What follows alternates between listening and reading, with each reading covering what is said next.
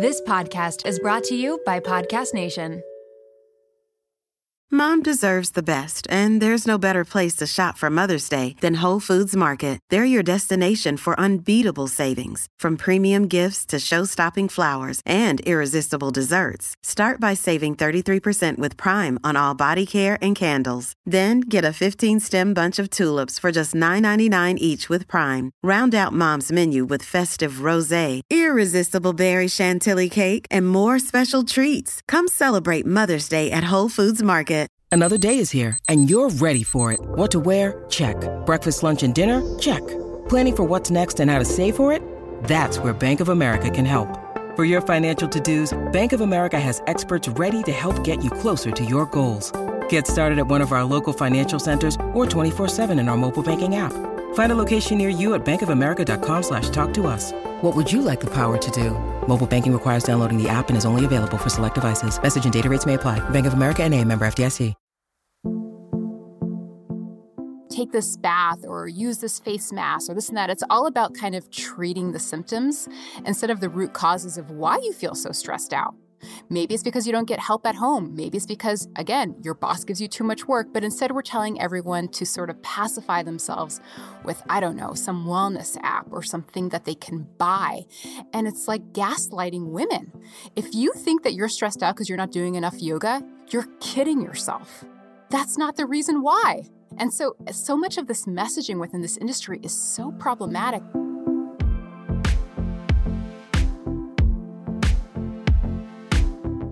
Welcome to Wellness, Fact versus Fiction. I'm Dr. Danielle Belardo, and I'm a cardiologist who loves evidence-based medicine and nutrition science. But as a millennial, I've watched endless wellness fads take over social media. It's my mission to get to the bottom of things by bringing on the top expert physicians and scientists to help us determine what is fact versus fiction when it comes to your health. It's time to leave the pseudoscience behind and become empowered when it comes to our wellness.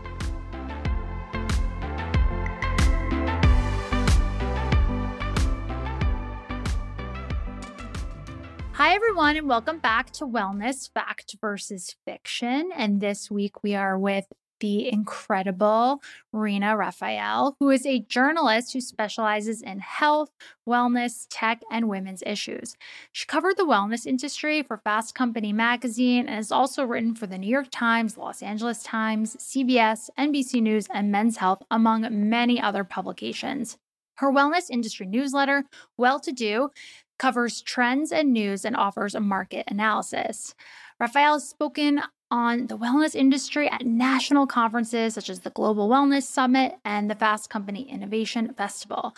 Previously, she served as a senior producer and lifestyle editor at Today.com and NBCNews.com. Rena is amazing. Her new book, The Gospel of Wellness, Gyms, Gurus, Goop, and the False Promise of Self-Care, is something that I think will really resonate with everyone here listening, because Rena and I share so much in common about deciphering fact versus fiction when it comes to your health. And I'm so thrilled to have her here today. So Rena, thank you so much for joining me.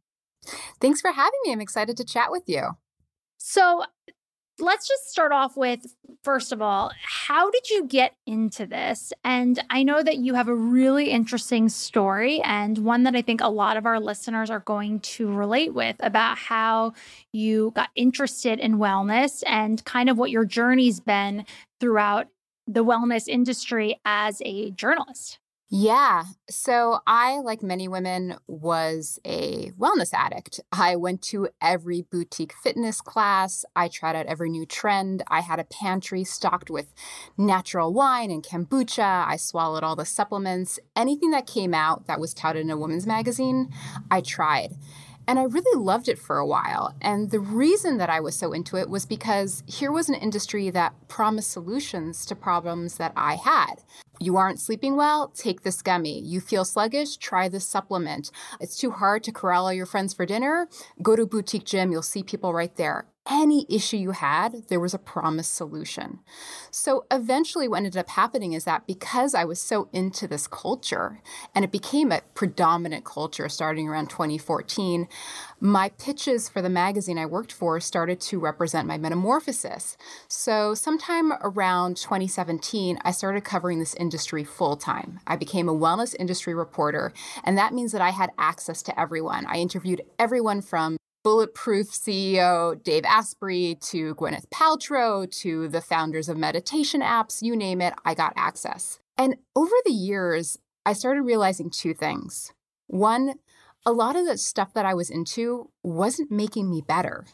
It was making me paranoid. I was nervous about shower gels in hotels. I was nervous about quote unquote chemicals, not even really understanding what that means. I started getting disordered eating. I was obsessed with working out. It started to feel more like work and a burden than anything that was actually improving my life. And then on the other hand, when I had access to all of these marketing plans and to the insight of these founders, I realized that a lot of what we call wellness is just there to make a buck. There isn't any or very little scientific evidence vouching for these treatments or tools or some self-care product. And so the two of those combined essentially kind of started an awakening where I had to realize that the wellness industry is unwell. That is my favorite quote. I always actually say wellness is unwell. I really do feel like we share a brain because that is my favorite phrase. And I think that everything you just described is so relatable for everyone listening. So a big theme of my podcast is how we talk about how it's very easy to get pulled into wellness trends. And as a physician who, practices evidence-based medicine, and I am evaluating different scientific literature and appraising and critically evaluating scientific evidence, I still, if something's out of my specialty or expertise, I have fallen into plenty of things that I can't tell if they're fact versus fiction in, for example, in the skincare space or, various different things. And we're all susceptible to it. And so I think everything you're saying is so relatable to everyone listening. Because at the end of the day, we're all just looking for health. And not to use the word, but we're all looking for wellness, to just be well, both emotionally, physically. And so it is an industry that draws everyone in, and it can get so confusing. And so when you had this change, actually, I find it really interesting. I actually kind of went through something similar. So I used to be a bit more dogmatic about my dietary nutrition approach. So I'm vegan for 13 years and I'm still vegan. I'll be vegan forever. But I used to be like more myopic with my view on nutrition science. And now, obviously, the further I grew in my scientific training and scientific career and my ability to understand and critically evaluate nutrition science, I realized that leaders in the plant-based world that were saying that, plant-based diets cure everything and they can reverse heart disease and all of these things. As I started to really look and evaluate the literature, I realized, wait a second, that's not based on a rigorous study. And that's not what the evidence shows.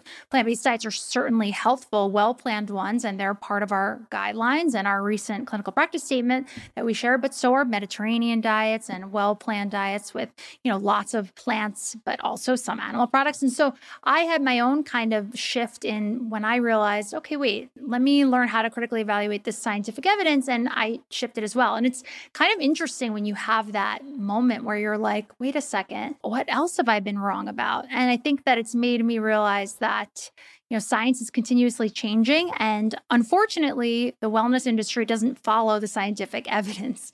So your book takes on commodified wellness. And so How is that different from what you call real wellness? So the book, because I was, again, a wellness industry reporter, that was partially part of the lens, again, because I had insight into all of these companies and I interviewed all of their founders. And so a big part of this book, but not all of it, the majority of the book is really trying to explain or investigate why women became so consumed with wellness. What is wrong in the American culture right now? What is missing that is pushing us to that? And then secondly, how this industry takes advantage of that. You know, I talk a lot about in the book that the marketing is just too good. Yes. It's too clever. Yes. It preys on our deepest desires and vulnerabilities, and they twist and cherry pick science. But also, it's ubiquitous. It's everywhere. It's in every woman's magazine. It's on podcasts. It's your influencers. It's everyone repeating the same things over and over again. And so I wrote this book because I thought, well, I'm not an idiot, right? And my friends aren't all idiots. How are we all falling for this? What is going on? How are they twisting the language? How are they getting at us? How can we protect ourselves as consumers? And also, what do we really want? What is real wellness versus the bunk that is being sold to us and making us work so hard, or in some ways, making us unhealthier and harming us? So that is really kind of the mix of the book. And I wanted a book that spoke to my experience as someone who felt very educated, who thought that they were a smart consumer. And I want to reassure people it's not your fault. Like, again, like you said, if you're not an expert in a field, how would you know this? And again, when every woman's outlet is telling you the same exact thing, when every morning show is repeating the same exact thing, how would you know any better? And I had to wait until I got called up by scientists on social media. That's how I found out that some of my reporting was subpar. That's what it took. And a lot of my work now is just trying to figure out how the industry, including the media industry, can be smarter about how they portray the science to the average reader. Well, I'm actually so thankful for what you do in the media. I was so thankful you interviewed me actually for that LA Times article about this exact kind of topic. And I'm so appreciative of journalists who are, instead of just going with the popular new wellness, overhyped, nonsense, that they're actually digging deep and they're discussing science communication and what wellness is with physicians and scientists. And I'm so appreciative that you brought light to this because, like you said, it's ubiquitous. It's everywhere. It's whether it's on social media, whether it's on our TV shows, there is just so much confusion.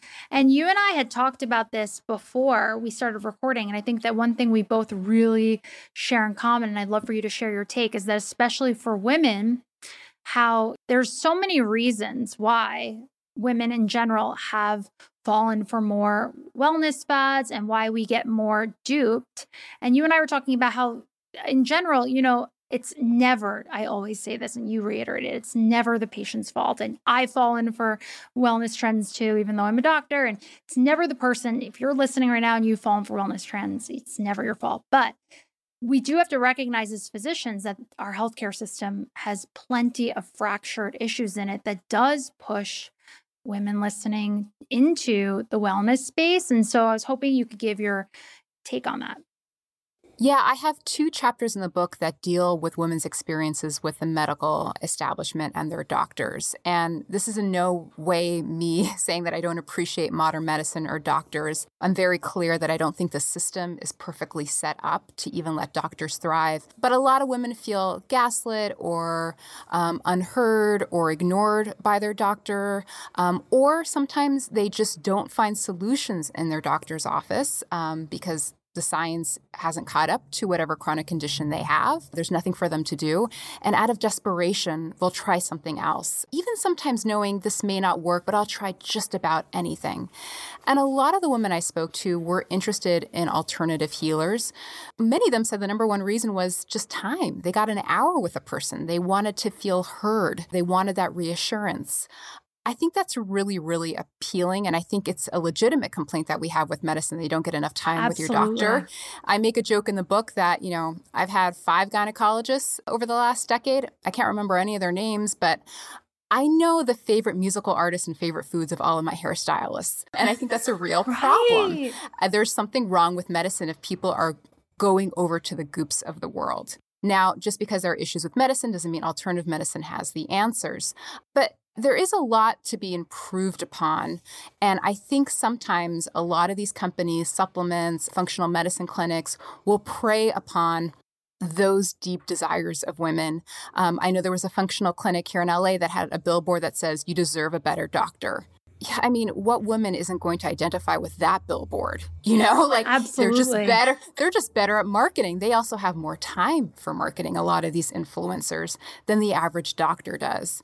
So these are sort of the problems that are creeping in. And again, I don't blame anyone for falling for this stuff because a lot of women are in pain. A lot of women need to be heard. And I have another chapter that just deals with the fact that the reason why so many people feel dissatisfied with their doctors, especially as it pertains to chronic conditions, is because women's health is underfunded and under-researched. Doctors simply don't have the answers for some of these issues, and they may not ever have the answers for them. And that's something that's hard to sit with. A lot of these influencers offer assurance. Oh, I have the cure. I have the answer.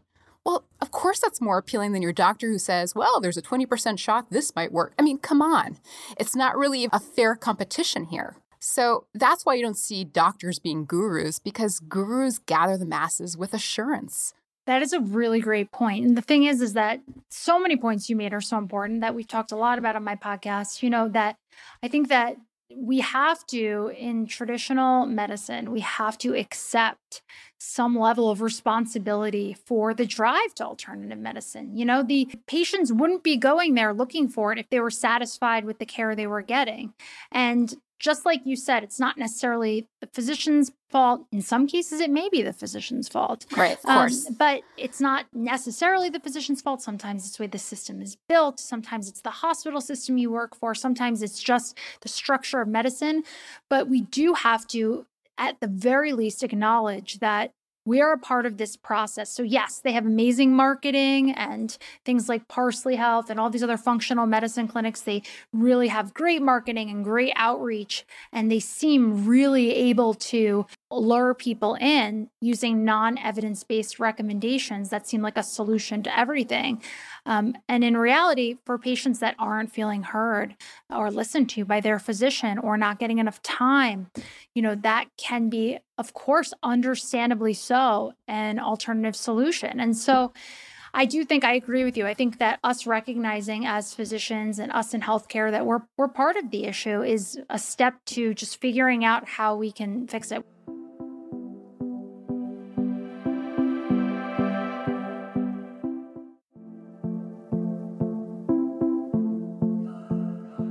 One suggestion I give my listeners is that as a patient, you are a consumer of your healthcare and you have autonomy and you are the boss of your health. And if you meet a primary care doctor, or whether it's a nurse practitioner or a PA or whatever, whoever is taking care of you, that you don't feel is listening to you, that you don't feel is giving you the time you need, and you don't feel is able to really connect with you and make you feel heard, get a second opinion, see another physician. And another kind of easy tip that I recommend too is that in the real world, especially in primary care, I shout out to everyone here who practices primary care that's listening. It's the hardest job in the world. As a cardiologist, when I think of how much the PCPs I send my patients to do, I'm overwhelmed for them. But, I think as a patient, it's also important to recognize that they're trying to deal with a zillion things in a 10-minute visit. And so as a patient, I think it's also reasonable to say, you know what, I'm not going to be able to address all my problems today. Can I also make a follow-up with you next week to go over X, Y, and Z? And I think more than often than not, physicians would be so happy for that. And so I think as patients, it's important to just advocate to find someone that works for you. There's a great book that I read that I reference in my book called What Doctors Feel by Dr. Danielle Ofri. And she really speaks about the fact that, doctors aren't happy with the way things are set up either. And a lot of times they are working on your case. They're doing the paperwork. They're doing a whole bunch of stuff behind the scenes that the patient doesn't see. And the patient rightfully feels shortchanged because they're in there for 16 minutes is the average. 7 minutes is a time when they get interrupted by a doctor. Totally. So the patient feels like they're not getting anything out of this, but that's not necessarily true. So the whole system doesn't really kind of work right now. So I had a lot of empathy for both sides. I think a lot of times we like to find one clear villain, or yes. Right now nothing is nuanced anymore. Everything is good or bad. It's just not true. It's so complicated within medicine. And the more I learned about it, the more I was like, wow, this is this is very tough. And I don't envy anyone who has to deal with all of these issues. Well, it's pretty unbelievable that you've been able to, as a journalist, track these wellness trends like over time, because I don't know, is this just, you would know better than me. So my impression is that it just feels like with the increase in social media presence in general, that wellness trends, it just feels more in our face like they boomed. Do you think that wellness in general and a lot of this pseudoscience and stuff like that has increased over time? Or do you think that it's just more on the forefront because of social media? What do you think about how it's changed? Well, definitely social media had a hand in it because it was so ubiquitous and because most of the influencers you saw, at least up until recently, were not evidence-based and they weren't doctors. Doctors are very busy. They don't have hours to spend on social media or making a beautiful acai bowl to present to their followers.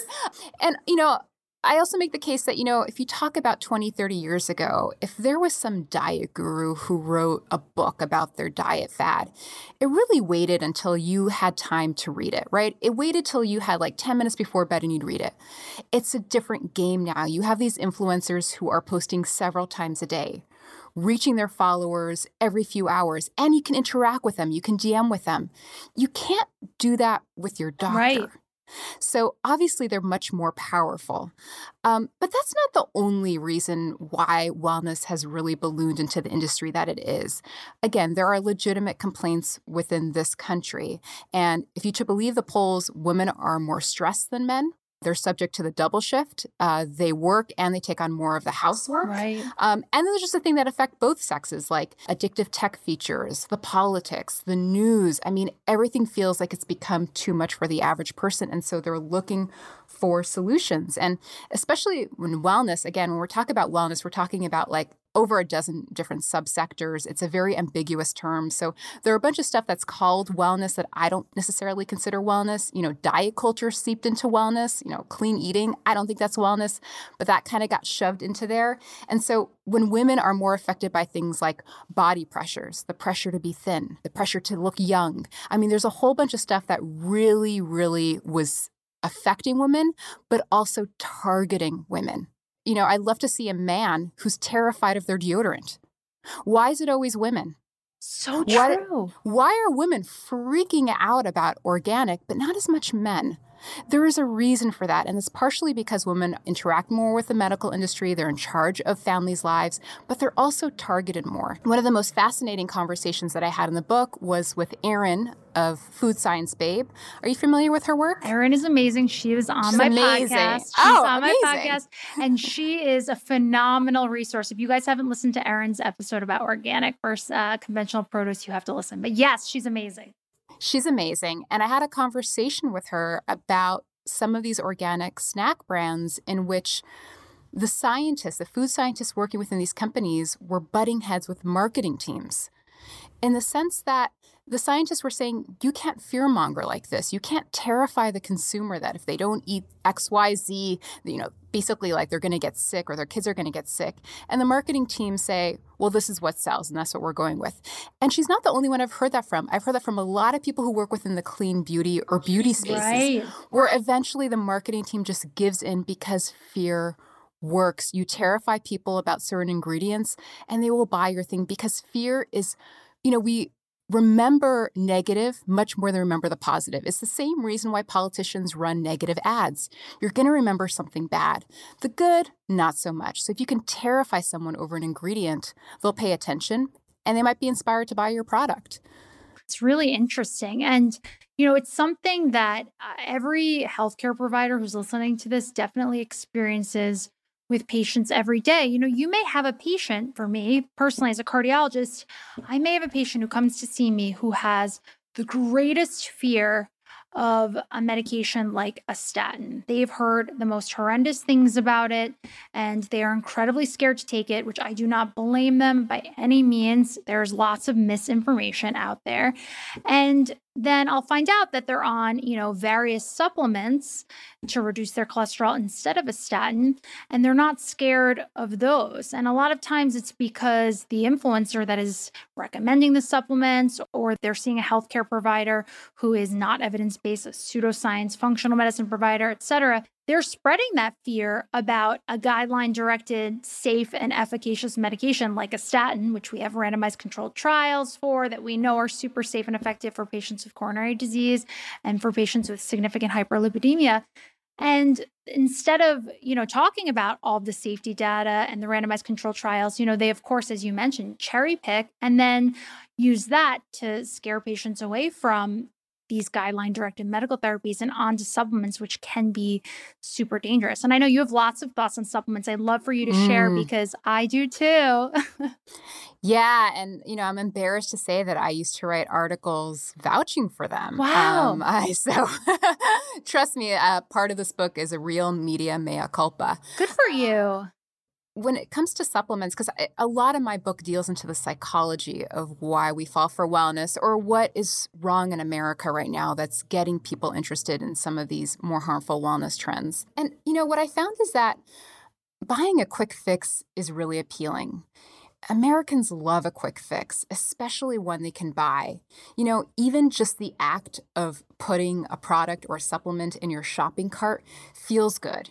You feel like you have that boost of self-efficacy, like you've taken that first step towards solving the problem. The obvious danger, however, is that we might fall for a solution that is easy and simple versus taking the time and effort to analyze the situation, which is probably more complex than you would think. We're a very optimistic nation. We want to believe in good things. We can get to later about how much this industry is based upon belief and psychology. You want to believe in whatever it is that you're being sold. And I think that once consumers realize that, they might pause a bit. You almost can't blame consumers because the average American is so stressed that they don't have the time to think through the issues. Yes. And when you don't feel like you have institutional support, as many do, then you feel like it's upon yourself to take care of everything. And well, who has the time to deal with actual big lifestyle changes like eating right or moving or addressing the big systemic issues making us feel so unwell or so lonely or so stressed in the first place, right? It's much easier to just buy something. The other reason why I think supplements are so popular, as one physician told me, is that Americans have been impacted by the introduction of the antibiotic. We generally think of acute infectious diseases in which there's this one thing that causes a disease and you take an antibiotic and poof, it all goes away. And that's kind of the gold standard, the simple cause and effect paradigm. But that's actually the exception, not the rule in many cases, especially when it comes to chronic conditions. And so this idea of like a magic pill for everything, I think that's kind of seeped into our culture. And as you are probably likely aware, unfortunately, taking a supplement can sometimes have the opposite effect. It makes people feel more proactive about their health than they actually are. It's a psychological effect called illusory invulnerability. So for example, in one study, those who took supplements were more likely to neglect activities like exercising or eating a balanced meal because they thought, oh, I took a pill, I'm fine, I'm already taking care of my health. Taking a magic pill gave them license to quote unquote slack off.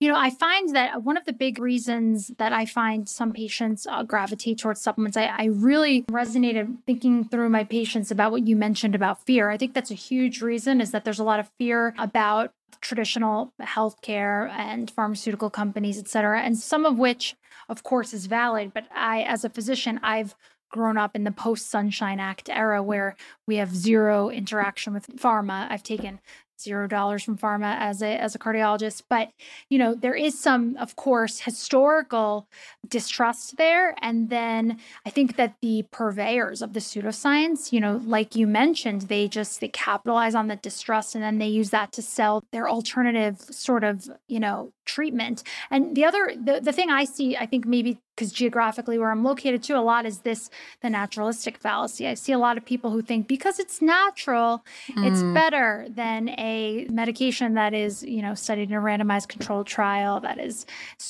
found to be super safe and effective. So that's something we try to explain as well. But, it is super complicated because everyone listening is like, wow, I just want to, be healthy. And I'm curious what your thoughts so as a journalist who's been following this for so long, what your thoughts are about this rise in celebrities as health gurus. I find it unbelievably fascinating and incredibly frustrating.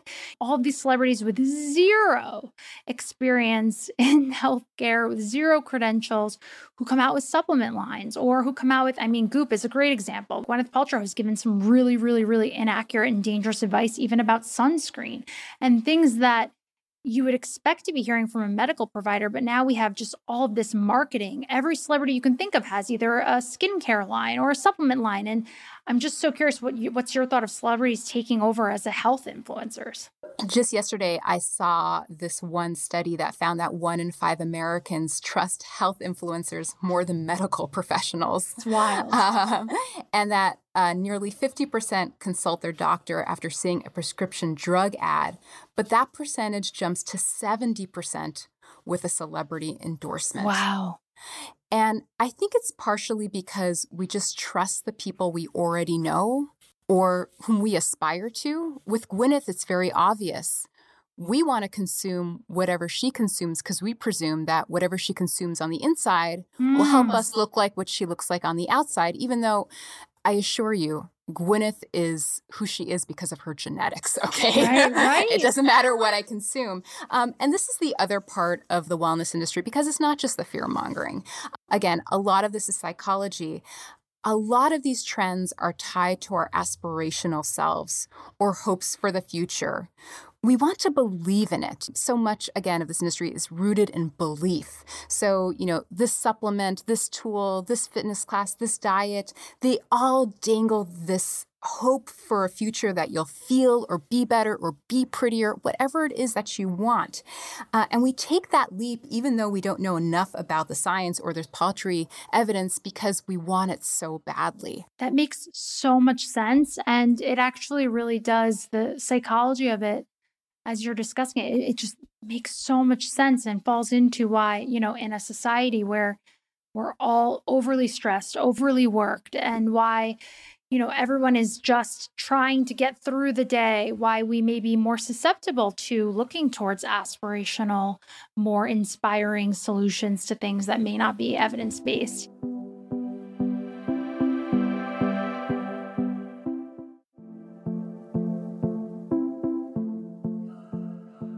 And you do discuss in your book about the wellness mania that's exhibited here in the US isn't necessarily replicated in other countries. And so would you be able to touch on that? Is this just a US trend or is it worldwide, or why do we see a discrepancy?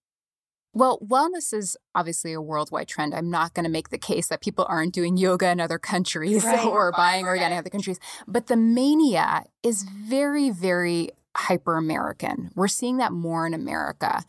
There's one part in the book where I'm discussing the American wellness phenomenon with an Italian researcher, and he just starts laughing and says, yeah, we don't really have this in Italy, all this buying of athleisure wear and the supplements, this and that. He's like, we get 2-hour lunches, we have a good medical system, we get 6 weeks mandated vacation. You guys in America need the wellness, not us. And that's obviously an exaggeration, a simplification of the problem. But there is something about America that's essentially propped us up for this. And it's because we're hyper-individualistic, hyper-consumerist. We're overly optimistic. We are an optimistic nation, which is why we might fall for a supplement more than other groups that are potentially more skeptical of what they're being sold. So there are certain attributes, which I go through within the book, that really primed us for this type of mania.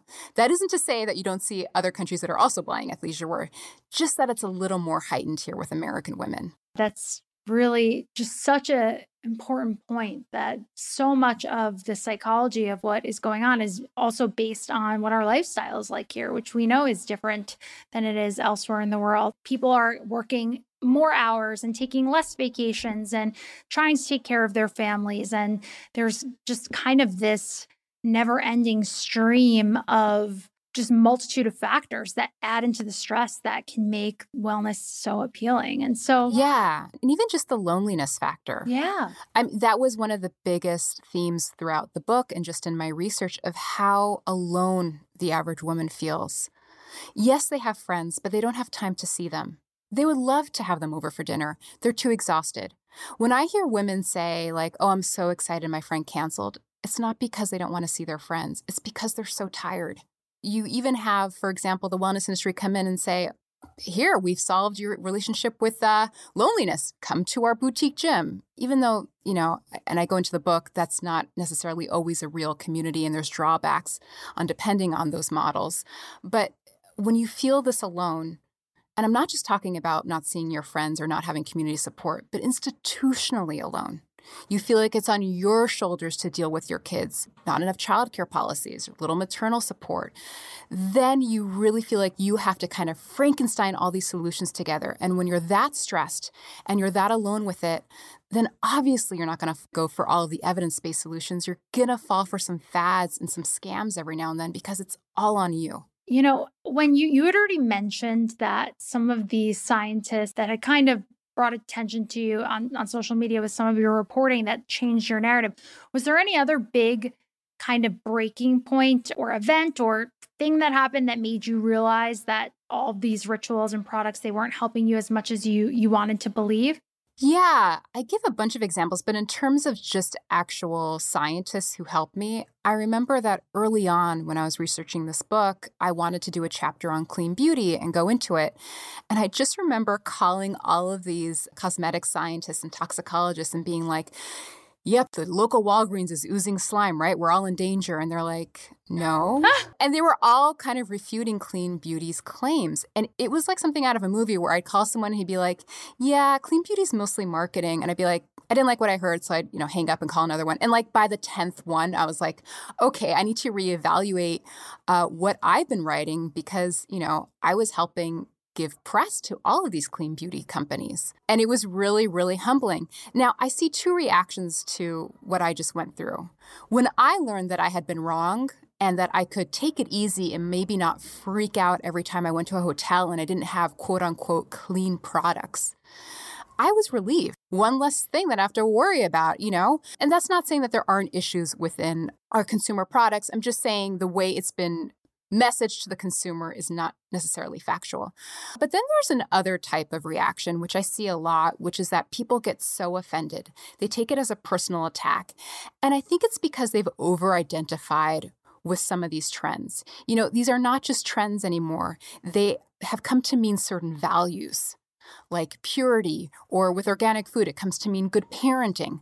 We put so much of ourselves, we over-identify with these trends so that when someone comes and refutes them, it's an attack on the way you live your life. This is so relatable. When I had first shared on my social media about patients being able to eat organic versus conventional produce, and so far, the hard outcome data doesn't show any difference in health outcomes, I was expecting everyone in my social media following to be like, oh my gosh, thank you so much. We're going to save so much money now. Because that's how I felt. I was like, oh my gosh, I'm going to save so much money. This is great. Because organic was definitely something I believed because I never looked into it, And once I looked into the science, I was like, oh, okay, this makes sense. And so I was fully expecting everyone to be as pumped as I was to just be able to save so much money getting conventional produce and things like that. And exactly what you said happened. There was that entire other response of people super angry with me saying that you can eat conventional produce and that organic isn't superior. And that's just fascinating to hear you talk about the psychology on that, because it does feel like there's something behind it that isn't, we're not talking to the science at this point. We're talking about something else. That's part of my point about the media's place within all of this. It's just repeated ad nauseum by every outlet, even top legacy outlets. And that's because it's not impressed upon reporters to investigate this. It's just taken as fact. And I know that because, listen, I worked at NBC News, I worked at the Today Show, I worked at Fast Company Magazine. I understand how these places work. Sometimes it's not reporters' fault. I think everyone knows now what's happened to the journalism industry. We are given so much work to do without enough resources and time to investigate them. But also because we treat wellness and health like fashion now. I mean, it's why you'll oftentimes find it in the style section, not in the health section, or women's magazine writing about it and not checking with one medical expert. And I've been guilty of this in the past as well. And so, of course, everyone's repeating that organic is superior because they never bothered to check with a dietitian or any of the people or any of the toxicologists doing these studies. Why would they? Why would they? Unless you're like me, who's getting called out by Timothy Caulfield. And is now, as I say, like my one goal in life now is to just not be called out by him. That's like all I want out of my career. But he taught me a very valuable lesson, which is, why didn't you check with an expert? Because I didn't have to. None of the other magazines did. Well, I love that you compare wellness to fashion. I mean, listen, when I started reporting on this, let's say in 2013, 2014, it was all about bone broth. Right? Then it was coconut water. Then it was green juice. Then it was functional elixirs. Then it was kombucha. Then it was CBD seltzer. Now it's psychedelic drinks. I mean, it just keeps going and going and going. And when you remind people of this, they're like, oh yeah, I remember when we were all into bone broth? And you have to say, yeah, you're treating it like fashion. It's not fashion. We're talking about health here. I mean, it's a lot like fad diets. You just keep roving from trend to trend because the trends don't work and then you move on. I mean, this is partially what I discussed, what I wrote about in the LA Times article that I quoted you in, which is that women have a cabinet now filled to the brim with supplements and creams and powders that, they tried it didn't work and they're like, okay, what's the next thing? And again, it's because we're highly optimistic. We just keep putting our faith in the next thing in the same way that people keep falling for fad diets. And behind this multi-billion-dollar wellness industry is tons of money for marketing. Yes. And I say that it's so funny because all the people who, I used to write about fashion and beauty over 10 years ago. All the marketers and publicists who used to pitch me on fashion and beauty and alcohol now work for the wellness industry. And they've taken all those manipulative tactics and now just, send me pitches on supplements, sell me pitches on clean snacks for kids. Because it's the new wellness du jour, there you go where the money is. That's why in the book, I spend so much time going into the marketing, into the models, into what I hear from these founders. When I hear a founder of a functional elixir beverage tell me that he's basically using all of their advertising and marketing model based off of what the alcohol industry did, well, that's really telling, isn't it? You don't see doctors doing that. And that's why they're not winning this game. Well, unfortunately, we see some doctors. Some of them, yes. Okay, sure. If you're talking about Dr. Oz, but I meant more the average one. Yes, of course. Agreed. But no, I couldn't agree with you more. And actually, I think a perfect example is anyone listening to my podcast. If you listen to some of the top 5 health podcasts, you listen to Andrew Huberman or just any of the other ones, they are advertising supplements that are not evidence-based, that have no scientific evidence about their benefit. They're not recommended by major medical societies.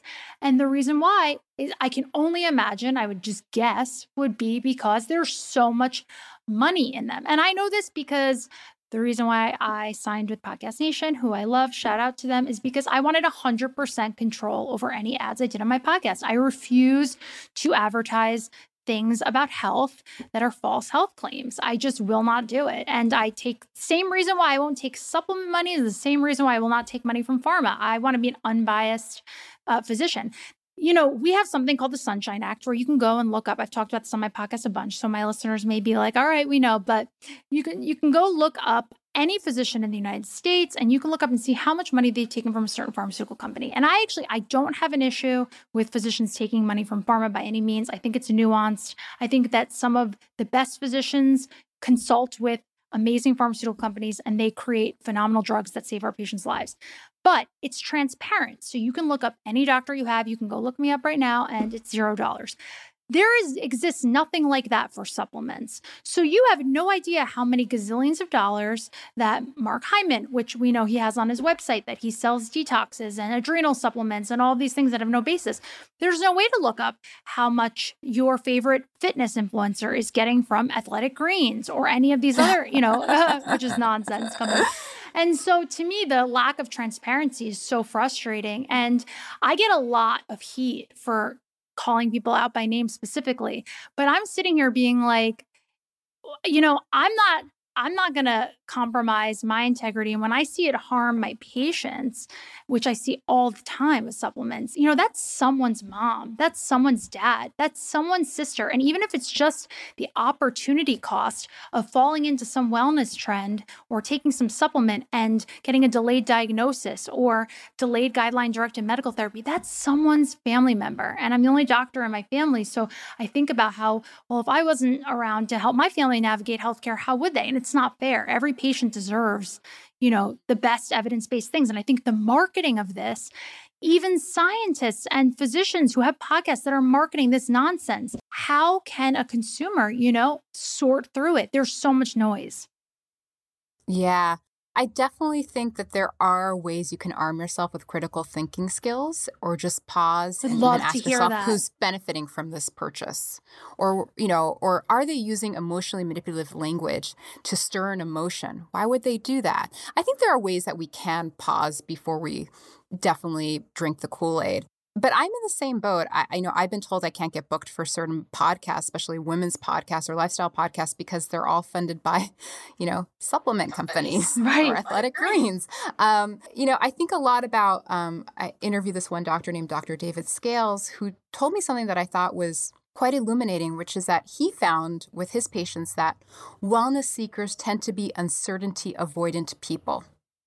And it's one of the reasons that they're very interested in all these tests, like the food sensitivity tests and the supplements. They think more data is better. The more supplements is better. They hate the idea of uncertainty.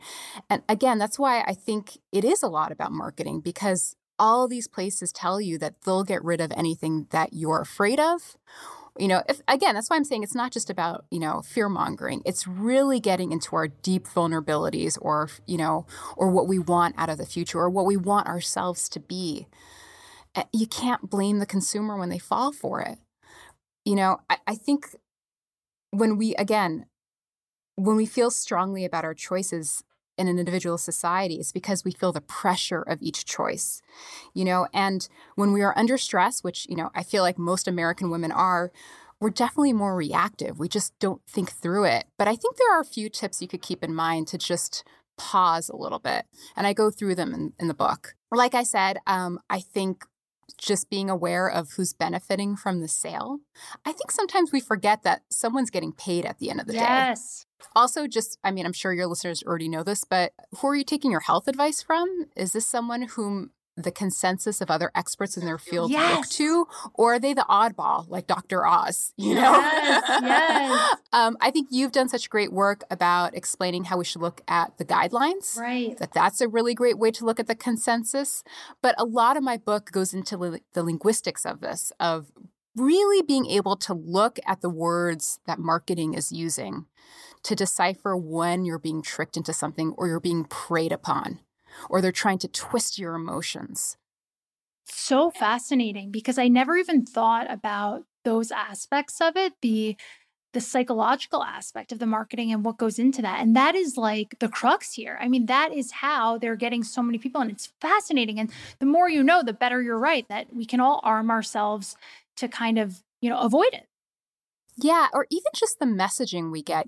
I take a lot of issue with some of these workplace wellness programs that are always pushing, some sort of meditation program or nutrition program, this and that, but never saying, hey, maybe we won't email you after 6 p.m. Or maybe we'll give you more time off. Or my absolute favorite is when they offer you wellness days off, but they don't adjust the workload, so you still have to work. But then they pat themselves on the back, like, look at us, like we care about work-life balance. And that's my issue overall with like this self-care discourse. It's all about like you have to take this bath or use this face mask or this and that. It's all about kind of treating the symptoms instead of the root causes of why you feel so stressed out.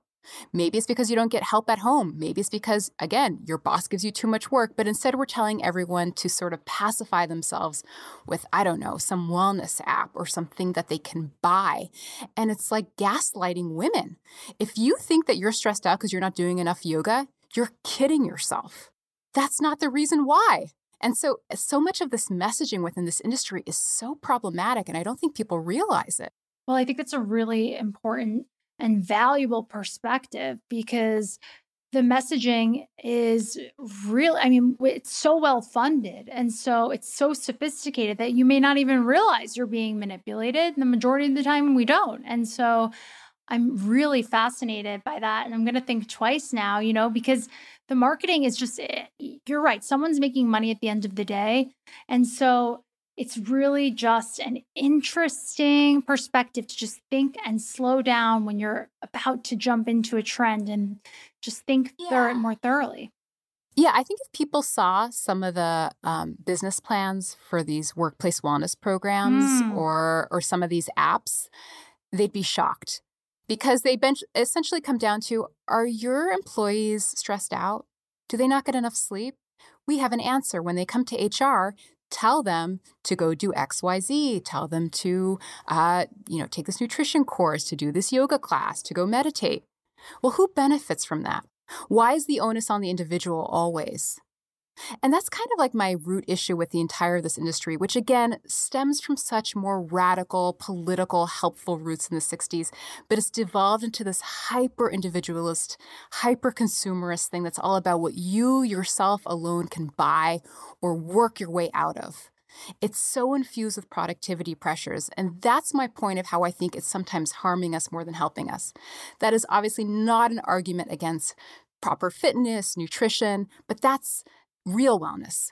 What we have right now, this industry, is saturated with bunk or things you have to buy. And I make the case that some of these things are harming us more than helping us.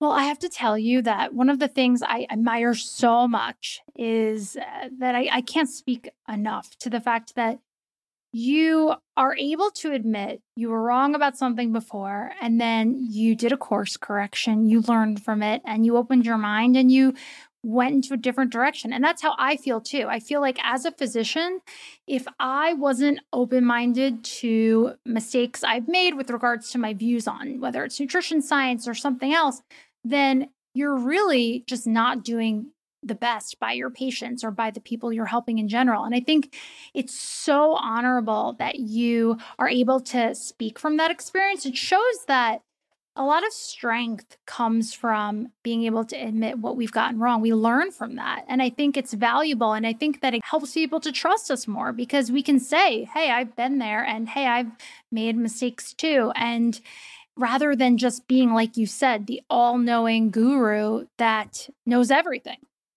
Yeah, and I wish more of media would admit when they mess up. It's kind of funny now. I do have a lot of outlets that want to speak to me now, and some of them were kind of the, biggest offenders of spreading misinformation or, propping up bunk. And they just kind of hope, I assume, that nobody notices that they were doing that. And now just they see where the market is going, which is that I think a lot more consumers are waking up and realizing all the bunk that they're being sold, and they don't want to work so hard on all of these crazy pressures. And so it's kind of like, when all of these women's magazines embrace the body positivity movement and just hope you didn't realize that they spent the last 2 decades promoting overly thin models. And I guess maybe I should just let it slide. But yeah, it hasn't been easy to admit as a journalist that you were wrong. But sometimes journalists are wrong. And again, it's a lot more complicated than, just people not wanting to do the work and to call up, medical experts. A lot of it is just because, journalists aren't given the time or opportunity to do that. They have like 10 different jobs. They have no resources. It's really difficult right now. And throughout the book, I give examples of what I saw in media that was really, really troubling. Well, I'm so thankful for your presence in media. I'm so thankful for journalists like you for bringing attention to this. You make our job as physicians so much easier by calling attention to this. And so I can't thank you enough. Well, what is, in your opinion, the wildest wellness trend that you've seen over time? What's the one that's been most bonkers to you? I've been very, very impressed by the sheer creativity around CBD. Oh, okay. There is everything from CBD butt balms to CBD enemas to CBD toilet paper for a softer tushy. The craze around CBD was so hilarious.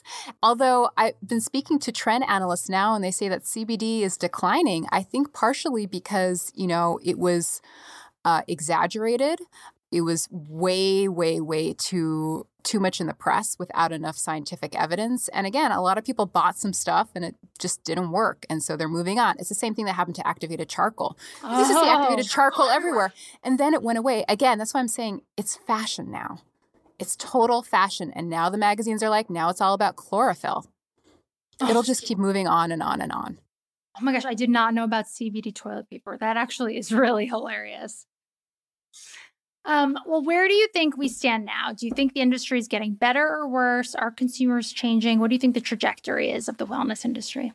I have some hope. I wrote a piece for the New York Times this summer about science-based influencers really having an impact on TikTok. And again, they're up against an army of misinformation, but I do think they're having some effect. And I do think that the more awareness we have about why we need scientists online and medical experts, the more we can get funding for them. So I'm hopeful on that end in terms of social media. And in just my research, I am seeing a fatigue. I am seeing more and more women. Again, it's not all age groups. I don't want to lump everyone in together, but we're seeing especially Gen Z and certain millennials say, I shouldn't have to work so hard on my health. Why am I fetishizing my health? And maybe I don't need to track my sleep and then be nervous if the machine tells me I didn't get enough sleep. And maybe I can relax. Maybe I won't drop dead if I have an Oreo. But this always happens. The pendulum always swings the other way. And so what you're seeing now is the fatigue. And I think it's partially because coming out of the pandemic, there was such an emphasis on misinformation in health. And also people realized what they could live without. They didn't have their green juice bar. They didn't have their fancy boutique classes or the retreats. They didn't get to go on Sephora shopping sprees as much.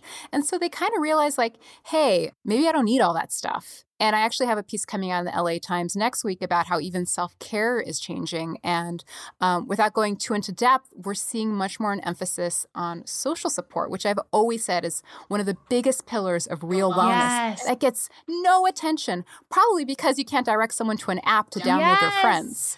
But the loneliness epidemic is one of the major issues. And again, I hate the fact that we're all told that me alone with my credit card are the answer to our health issues. So I am hopeful. I'm a little bit hopeful. But again, my entire book goes into the history of quacks in American history. We're always going to have the Goops of the world. They are always going to be here. But I think the industry is getting a little bit better, just a little bit. And at least the consumers, listen, they can only exist with the consumers that will buy their things. And we are arming everyone to find a way to be able to avoid this kind of pseudoscience. And I think we're all getting better at it every day. And thanks to you for bringing light to it and all of you do with all of your journalism and work and your amazing book. So tell everyone again, remind them again, your book, where can they get it and where can they find you on social media? Yes, it's called The Gospel of Wellness, and you can get it wherever books are sold. So whether that's Amazon, your local bookshop, Barnes & Noble. Online, I'm mostly on Twitter. It's 3 R's, INS, Reens. And and I write a lot for the LA Times, also for the New York Times, and I have a newsletter called Well To Do, where 1 to 2 times a month I go into wellness trends and news and how I think the industry is shifting.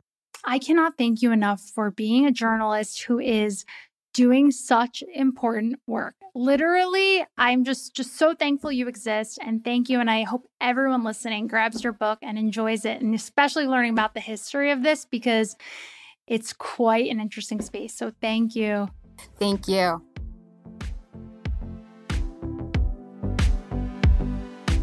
Thanks for listening to this week's episode. I would love to keep bringing you all the latest health and wellness information and misinformation to debunk. So please do me a quick favor and leave a 5-star rating, review, and share with a friend.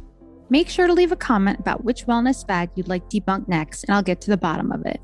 Follow me on Instagram at Danielle Blardo MD and our podcast page at Wellness Fact versus Fiction, and be sure to tune in next week.